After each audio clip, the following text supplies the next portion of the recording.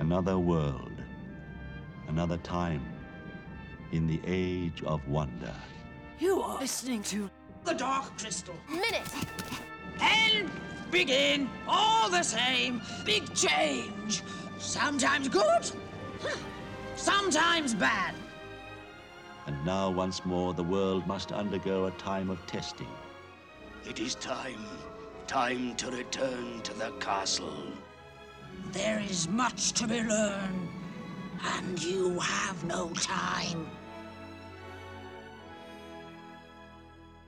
Hello and welcome to The Dark Crystal Minute. I'm your host, Philip.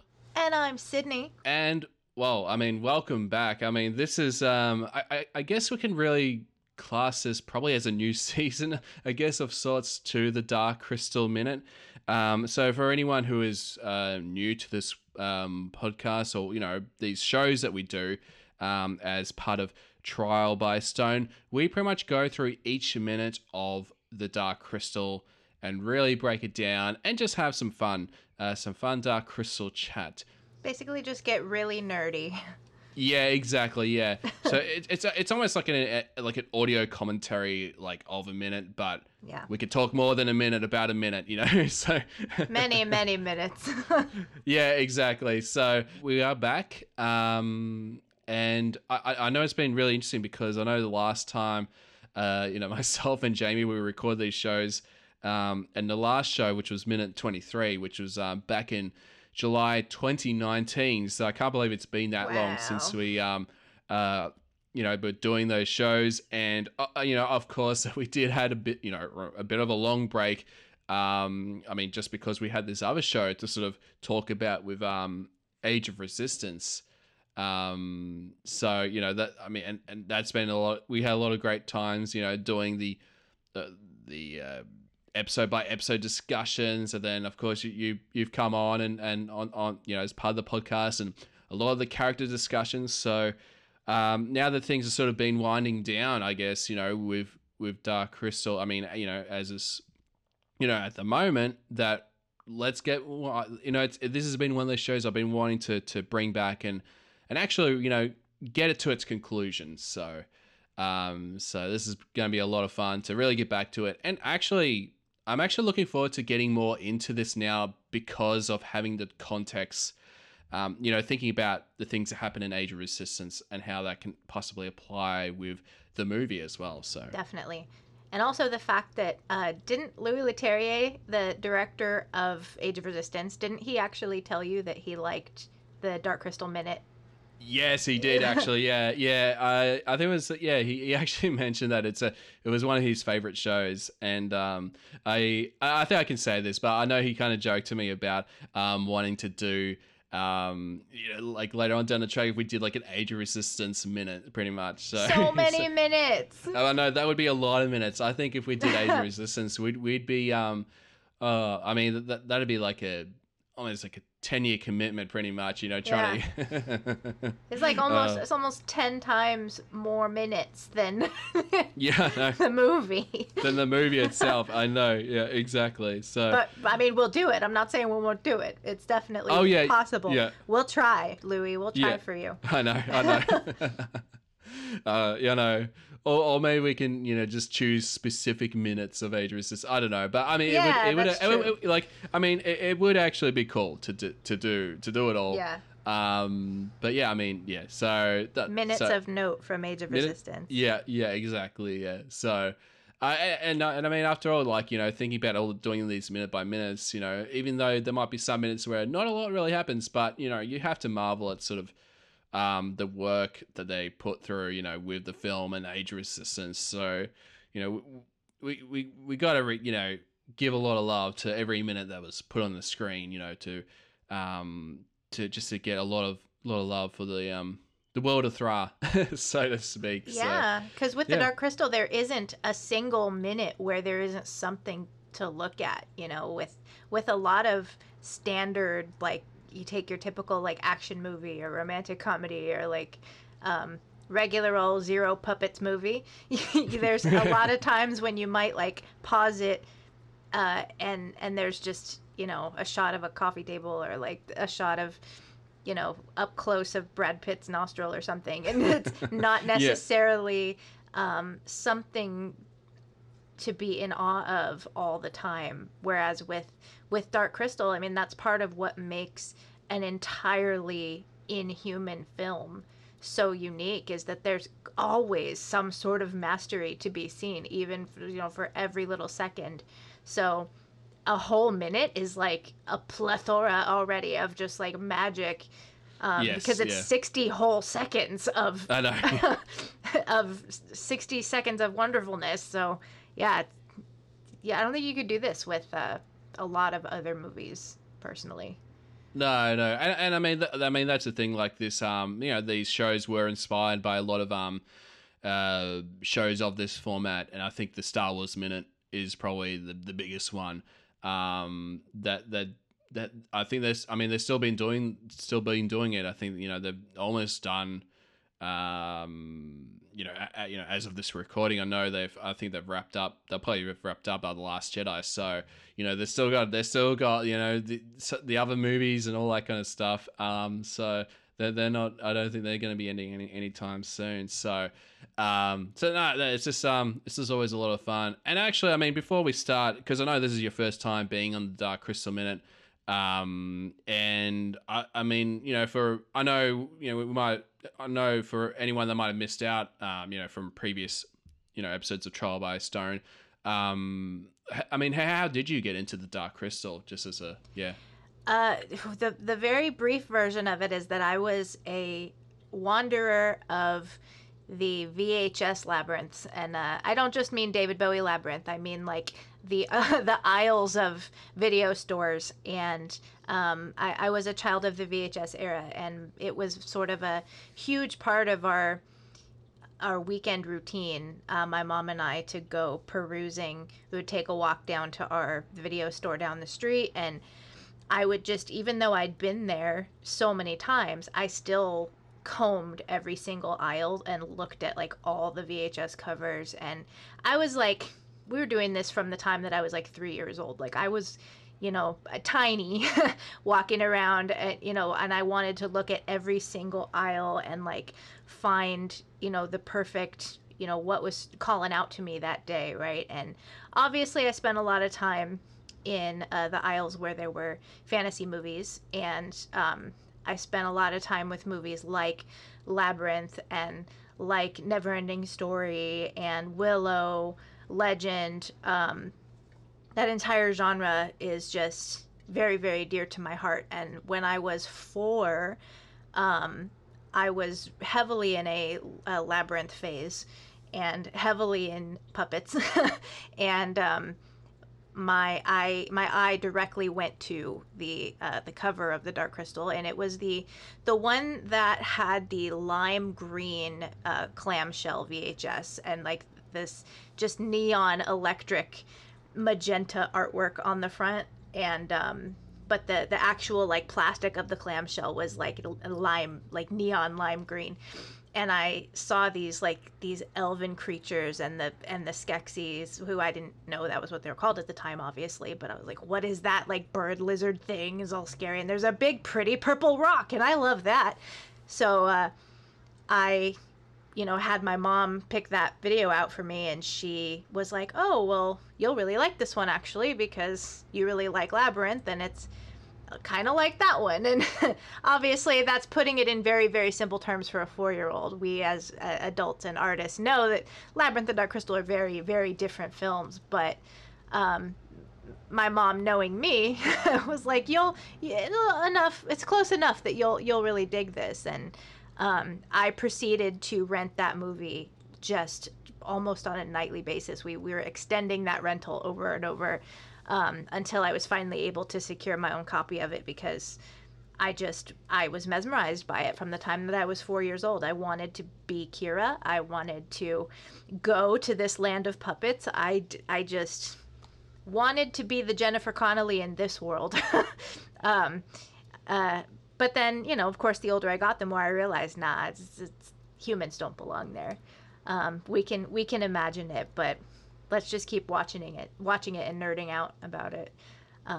So yeah, and then the I lived out my life as a weird kid who didn't have a lot of other peers who were into the same movies as I was, because I was a only 90s kids remember kid, and all of my favorite movies were from a decade before I was born, and nobody else my age was really into the same stuff that I was. And it wasn't until later on in my adulthood that I started finding other Dark Crystal fans coming out of the woodwork and appearing in the internet and social media, and discovering you guys, discovering the Dark Crystal podcast, and going, oh man, other people are nerding out about this too. And so yeah, that's where I'm at now. Hopefully that was much more than a minute. Oh yeah, definitely. Yeah, that's great. Yeah, I mean, even for myself, like, yeah, I was sort of in that same era of, watching it on VHS, and I think it's one of those things where I can't remember whether it was like I actually owned an original copy of the film, or whether it was something that was taped on VHS, because I remember like my parents would always record a lot of movies on VHS, and I think that was like, so I have a feeling it might be that, but also but I think they probably did a good job actually of, when you have to like, when you had like, it didn't have the commercial ads, but I think what happened is they were able to sort of, you can pause a recording when the commercial ads come, about to come on, and then you press, you press record again to let the recording continues. So I think they actually did a pretty good job about that. It was just from that and just being just immersed and amazed with the world. So I might have been around. I mean, the age range I have no idea, but I would definitely think it was. I mean, definitely in primary school. So I think it would have been at least that 6 to 8 years old. That I probably had watched the film for the first time, and just been a it is such an immersive film, and just it is unlike anything. Like, it's all puppets, and I think growing up with Sesame Street, so it's like I'm able to sort of connect to the film in that way, and personally connect to Jen as well. So it's such a weird, amazing film, and it's always been on growing up. It sort of became a bit of it, in the background sort of thing. It's sort of the same thing with yourself. Like, didn't really have many friends or, that knew about this, Dark Crystal sort of thing. So yeah, it wasn't really till I sort of started the podcast that sort of realized, oh, there are a lot of people out there that love this film. So, which has been really great. So, I mean, that's sort of the great thing about the internet, about being able to connect to others, with all the other different communities, weird and little stuff. creative kids come together. Yes, exactly. Yeah. So which has been really cool, and so that's pretty much a short of it. But yeah, I think let's get into it. So so this minute, for those of you playing at home, it's between so up to minute 24. So we're looking at between the 23 to 24 minutes of the Dark Crystal. So just to do a bit of a recap of what happens in this minute, Jen is caught in the vines,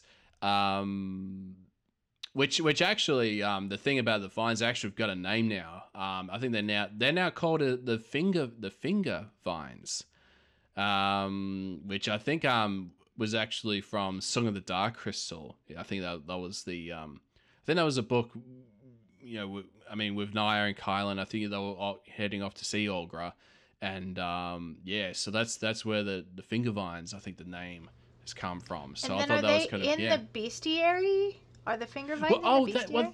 That's the thing. I actually went through the bestiary, before the recording, the night before, and I couldn't see them. They weren't in the book. Or maybe in the Song of the Seven Clans, it might have been hidden in there somewhere. There's a couple of spots where they talk about plant life here and there. Well, that's the thing, because I did have a look, and because it's sort of been described as a, as a plant creature. It's not a beast. I mean, it is it's a tricky one. It's like, so because I had a look at Dark Crystal Wiki, and they said that it's a species of carnivorous plant, native to the high hills. So I think it's like that bestiary. they just didn't include it because it's a plant. Yeah. They should do another book that's all about the flora of Thra.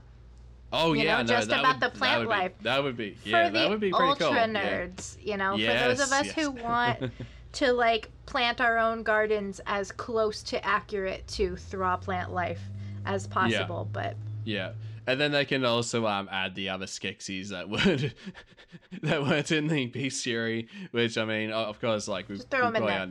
Yeah, no, yeah. Which I think, I mean, we all know why they didn't put them in there in case I think they were going to be kept, for a season 2, not to, avoid them and all that kind of stuff. Let's hold on to that hope. I'm not ready to let go just yet. Yeah, exactly, yeah. I know. You can pry that hope out of my cold, dead fingers. Yeah, alrighty. So, of course, he gets caught in the finger vines. And then we see an eye, which we find out it's Olgra. So, sort of, we get an introduction to Olgra for the first time, and a bit of dialogue back and forth between them two, and then it pretty much ends with her saying, "Think you're afraid of me." So I think so. I mean that's the gist of the minute, but we'll go into it much more. But one thing I was really interested about this particular minute is we get to meet Olgra for the first time, and that her first time we actually see. Basically, we see her eye first, grabbing that eye. But one thing I really notice again, the craftsmanship and the detail is you can see the veins on Olgra's eyes, which most puppet, probably Gelfling, with eyes, they're probably really nice and clean, all that kind of stuff. So that was just one thing I sort of like, looking, really closely looking at it and not really thinking too much about it. But I'm like, oh wow, they actually done a lot of work with Olgra's eye, to plus it looks wet, it looks shiny, yes. and she looks like a low glossy, and that's part of what makes her look alive and not like a fabricated puppet, is because she has sort of moisture on her face and like around her nose and her mouth. But that eyeball too, it doesn't just look like like I have currently in my possession a little Halloween bouncy ball that looks like an eyeball that I have specifically because I like to pretend I'm Olgra and hold it around and go like at my cat or my brother or something. And but the difference between that bouncy ball and an actual eyeball is that it's juicy. You can tell that's a real eyeball right there. Yeah. So yeah, definitely, yeah.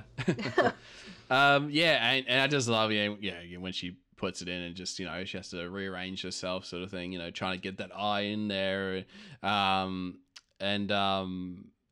yeah, I mean, and one of the most interesting things is that she's actually like speaks in her own language. The I think it's referred to as the Olgrian language.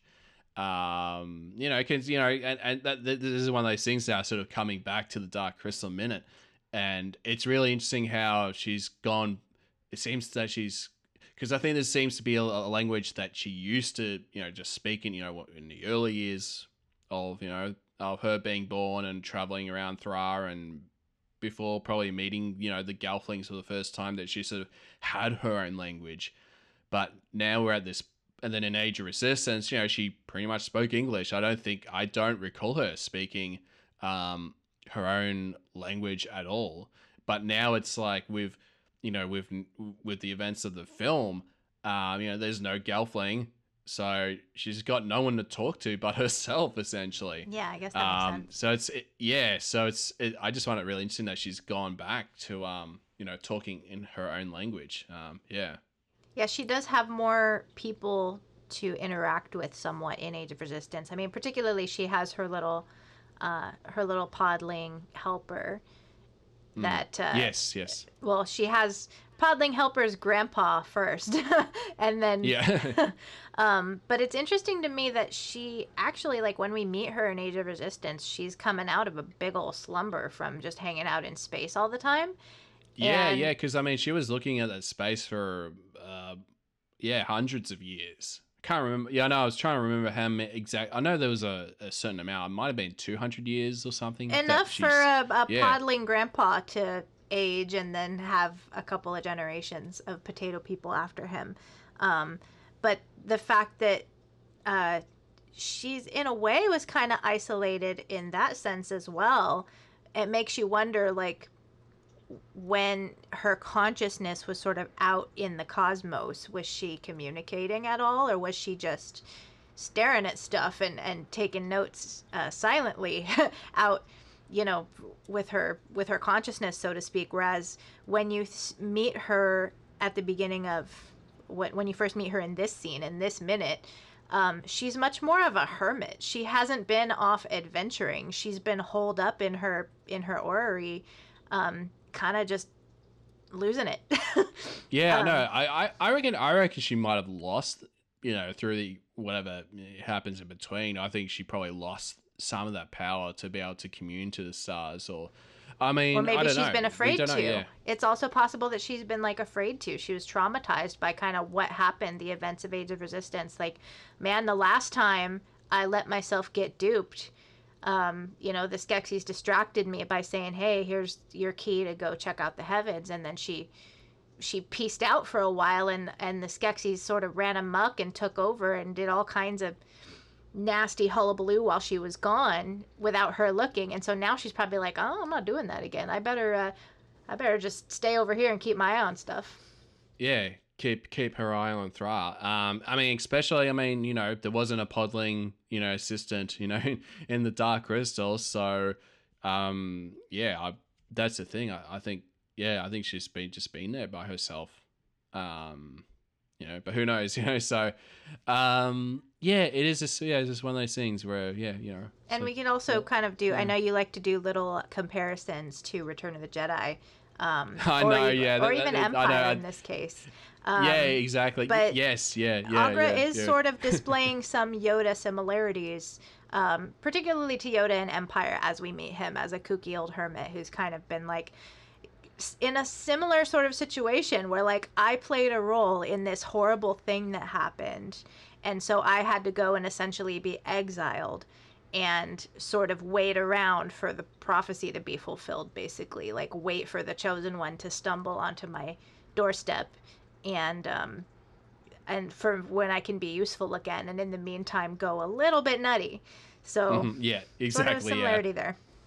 Oh, definitely, yeah. I mean, and that's the thing. Is like, you know, even at the start, like, you know, she questions if Jen, if he is a Gelfling, very shocked about this, or you know, gasping, you know, seeing Jen. So yeah, it's that's the thing. I'm curious, you know, whether, you know, the effects of what happened during Agarthan was where she just sort of I mean, Will lost herself in a way, and just sort of traumatized in a way. Yeah, just traumatized. Yeah. And because I mean, you know, she does say Gartham killed them all. You know, but then it's like, well, if you look like it, you smell like it, and maybe you are. Yeah. It's just one of those things where, I know there's a lot of questions now about this middle part of Dark Crystal lore that we, you know, hopefully one day we'll get to it, and it all makes sense. But I think there's definitely got to be a part of something really bad has happened to Olgrad that, you know, that by the time we know this middle part, that we know this is why Olgra's the way she is. Even though, you know, we sort of know, you know, by speculating all that kind of stuff. Yeah. But yeah. We have a little bit of that context, but yeah, we don't see the moment where she sort of takes that turn from being a wise leader of this movement, which is where we see her at the end of Age of Resistance. She's like got this renewed sense of determination and hope. Like, we see her at sort of this moment where she is like dark and depressed and like really sorrowful for the things that she's allowed to happen, essentially by leaving and checking out with the heavens for a while. But then she comes back and like refines the Song of Thra, and she joins and helps with the resistance and the battle. So like she has this turning point at the end of the series where she becomes this like Jesus figure, where she's resurrected and she, you know, comes out from the hunter, and it's very like dun dun dun. So that is so drastically different from where we see her now in this minute as this kooky old hermit who's just like questioning, is this a gelfling? Like, I can see that this is a gelfling. All my senses are telling me, but no, Gartham killed them all. There's no way. And she's doing a lot of like kind of mood swinging in a way, where she goes back and forth between like, I have this whole tone, and then she goes back to being like serious and like, had it with our crap, where she when Jen tells her like, I'm looking for Agra, and she gets all like, oh, who sent you? Okay. Like, Yeah, she's suspicious. She's like kind of that, you know, cranky mom who, when you like ask her for a favor, she's like, what do you want? Like, that's sort of the vibe.